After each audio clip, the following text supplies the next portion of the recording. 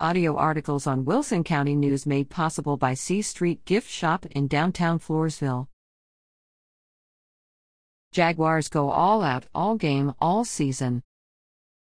The Floresville High School varsity Jaguar volleyball team winning spree continued over Carrizo Springs and Pleasanton last week. This takes their record to 11-0 and leading in District 4A4. Scores from October 17th defeated Carrizo Springs 3-0, 25-10, 25-13, and 25-13.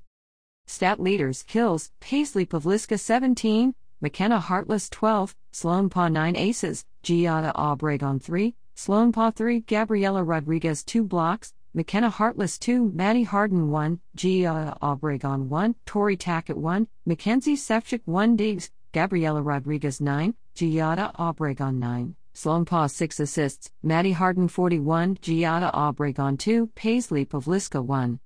Scores from October 20th defeated Pleasanton 3-0, 25-9, 25-7, and 25-9. The Jaguars traveled to Devine for their last game of the district season October 24th. Watch for playoff updates at wilsoncountynews.com.